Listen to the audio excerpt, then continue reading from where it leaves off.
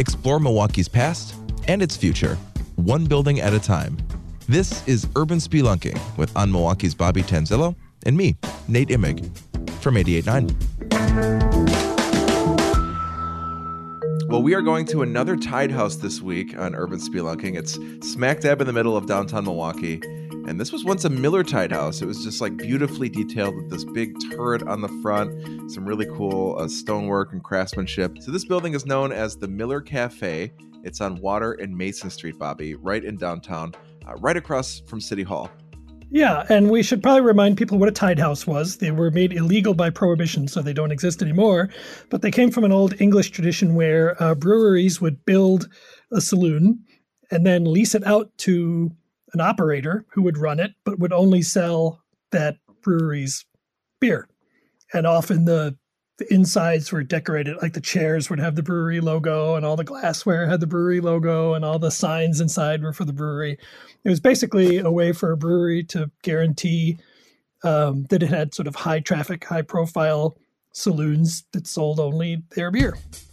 Yeah, these Tide Houses were always in pretty prominent locations, like on corners and things, right? They were usually pretty ornate as well from the outside, eye-catching buildings. Yeah, so it's a 3-story building, and it had, and if you look at it now, you can still sort of see where the arched windows were, and it had detailed work along the roof line.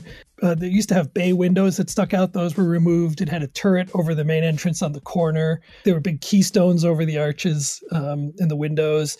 It just looked like a really pretty kind of lavish building, and it was such a nice building that the architects of the building, Wolf and Ewers, who were Miller's kind of preferred Tide House architects, put their own office in the building. If you can see one of the pictures in the story, you can see on the second floor that their names are painted on the windows upstairs. So got the architect's stamp of approval. Office is so nice they wanted to go there themselves. Exactly. Right. If folks are kind of struggling to picture where this is, it's on Water and Mason, like we said. This was a taco place recently. Mm-hmm. Before that, it was Brugger's Bagels in downtown Milwaukee, which was there for quite some time. Yeah, that was there for a number of years, right? So what happens? The building today does not look like it did back then. We said, these really beautiful details only lasted about 15, 16 years. So why did they take down this turret and some of the other really noticeable things? Miller ended up selling the building in 1920 when Prohibition came in.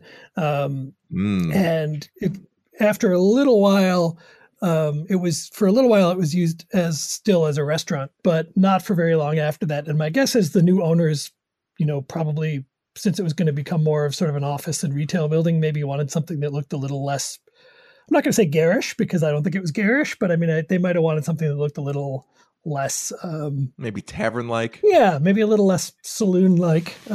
Yeah. Because they didn't, it was too soon for it to be crumbling. Like a lot of times now when people take turrets and things like that off buildings, it's because they're 100 years old, they haven't been taken care of, that kind of thing. But it was built in 1904, and by about 1920, they took that stuff off. So it doesn't seem likely that was the issue. Well, one of the coolest things about this story, Bobby, was these incredible photos that you found. You always find some really cool photos to go with your stories, but if you want to take a look at downtown Milwaukee, what it looked like in the 19-teens, it's pretty cool to see City Hall, just sitting there looking exactly like it does today, surrounded by, just all this history, showing Water Street and showing what the city of Milwaukee looked like around this building.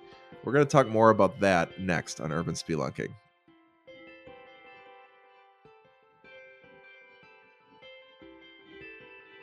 Radio Milwaukee is on a mission. And if you're here to discover new perspectives on music in Milwaukee, then you're on a mission too. Join today to support the programming you love. Visit radiomilwaukee.org and click the orange heart. And we're back in downtown Milwaukee on Urban Spelunking at Water and Mason Street, inside what is known as the Miller Cafe. This is on right across the street from City Hall, so super prominent location. And I just love the photos, Bobby, that you found in your research for this, because it lets you really take a look at this, downtown Milwaukee. It looks a lot like it does today in some ways, and then in other ways it looks nothing like it does today. So how did you source these photos? Well, that's the perfect description of the building itself, right? I mean, because it looks sort of like a building we see downtown today, but also looks even though it's the same building, sort of nothing like the the building that's down there.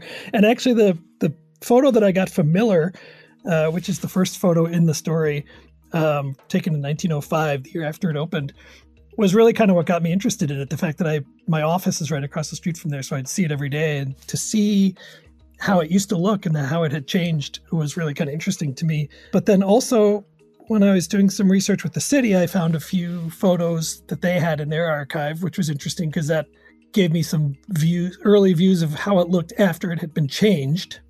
So that was kind of interesting to see. And then the public library had some great photos that I really liked because they showed what that corner looked like before this building was built. Because before that, there was at least one other building down there, and that had been home to a well-known printing company at the time. Before Harry W. Schwartz was sort of the best-known bookseller in Milwaukee, C.N. Casper was the best-known bookseller and had been around for decades and decades, and they were in that spot for a while. So it was fun to kind of see these pictures, yeah. A lot of tenants, a lot of businesses over the years. Yeah, and if you look at the two photos of looking north on Water Street towards City Hall, the first one shows the old City Hall, which I think was interesting. It's a photo from the 1870s. And what's kind of cool is in the foreground, you can see a giant sign that looks like a beer stein. It says L. Wagner on it. And I like looking at the details of those in the photos, because your eye goes right to City Hall, but there's all this other kind of cool detail if you look. And then the one just below it from the late 1890s shows the current City Hall, which was built in the 1890s. But then there's all kinds of action on the street. If you look, there's just tons of people on the sidewalk, on both sides of the sidewalk. And in the very foreground of the picture, there's kind of a shadowy figure.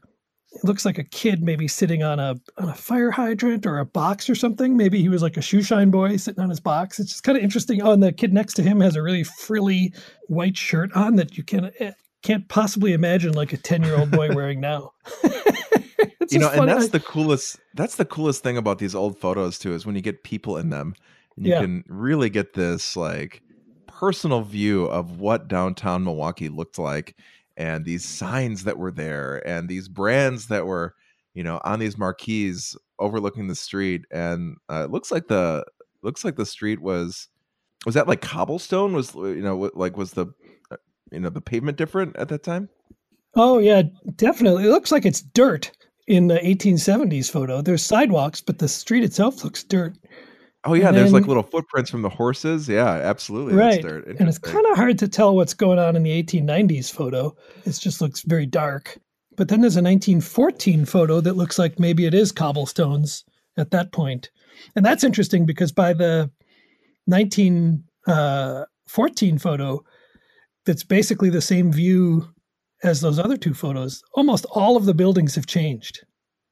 Like almost everything that had been there has been replaced with taller buildings, which I think is interesting. Because we often think of the old buildings that are downtown now as being there forever, but many of those old buildings replaced even older buildings. Right.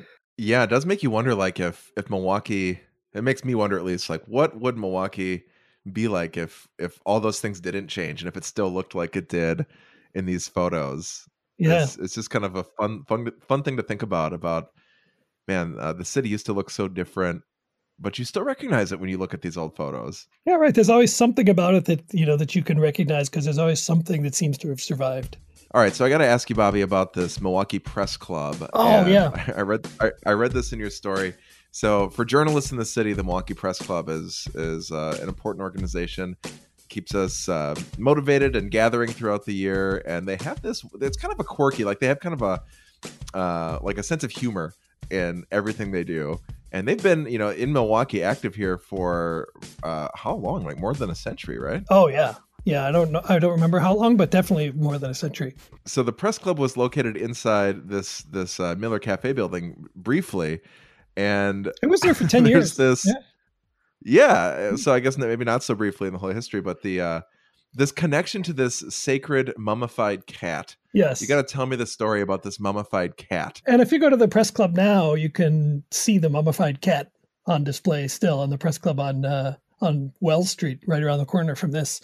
And And I don't know, it's just like so I don't remember where it came from, but it's some sort of, good luck talisman or something for the club. And it's interesting that it's sort of come with them for decades, and so they had been one of the first tenants in this building when it opened in 1904. And then in 1914, they moved to a new building down the block called the Young Building, which was built by the Young brewery people.